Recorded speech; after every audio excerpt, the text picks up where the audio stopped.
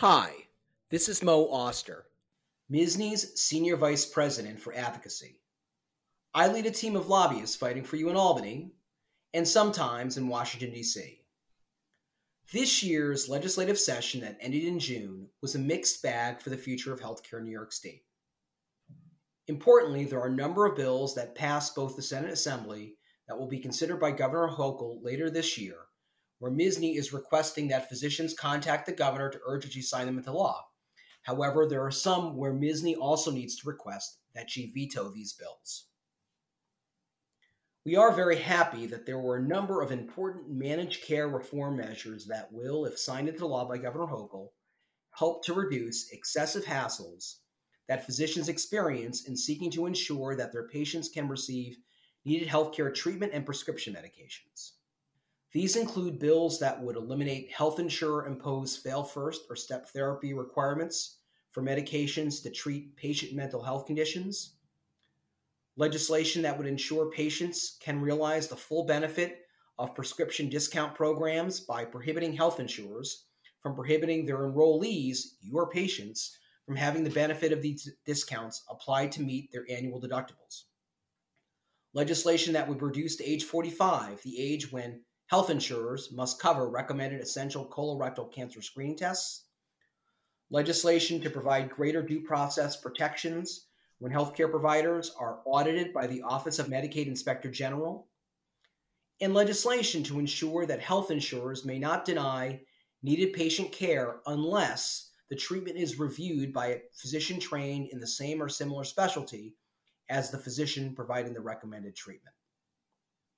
For many of these bills, MSSNY has been coordinating with a slew of patient advocacy groups to convince Governor Hochul to sign them into law. Please look to MSSNY's weekly newsletter and MSSNY's Grassroots Action Center for how you can send her a letter and tweet urging her to sign these important bills into law.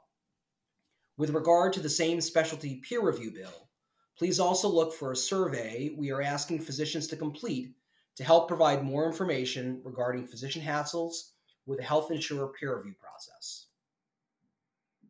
At the same time, we are urging physicians to contact the governor to request that she veto very harmful legislation that passed both houses that would greatly expand the damages awardable in wrongful death lawsuits against various types of defendants, including healthcare providers.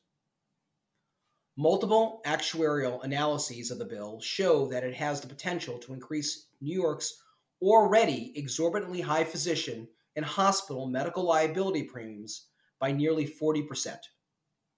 Because it is so far-reaching, the bill has been strongly opposed not only by MSSNY and the various hospital associations, but also by associations representing clinics, nursing homes, businesses, insurers, and municipalities. We thank the many physicians who have already made these contacts to the governor urging a veto, but we need you to help keep up the pressure, as there is a lot of an emotional appeal to this legislation, as was noted in an article on this bill in the Long Island Newsday last week that discussed the concerns of parents who lost loved ones in tragic car crashes who were unable to sue for grief damages against negligent drivers. In addition to sending the letter and tweet, please urge your colleagues to take the same steps. Recently, MSSNY President Dr. Parag Mehta had an op-ed published in the Albany Times-Union urging Governor Hochul to veto this disastrous bill. The MSSNY communication team is also working with county medical societies across the state to assist them in developing similar op-eds to their local papers.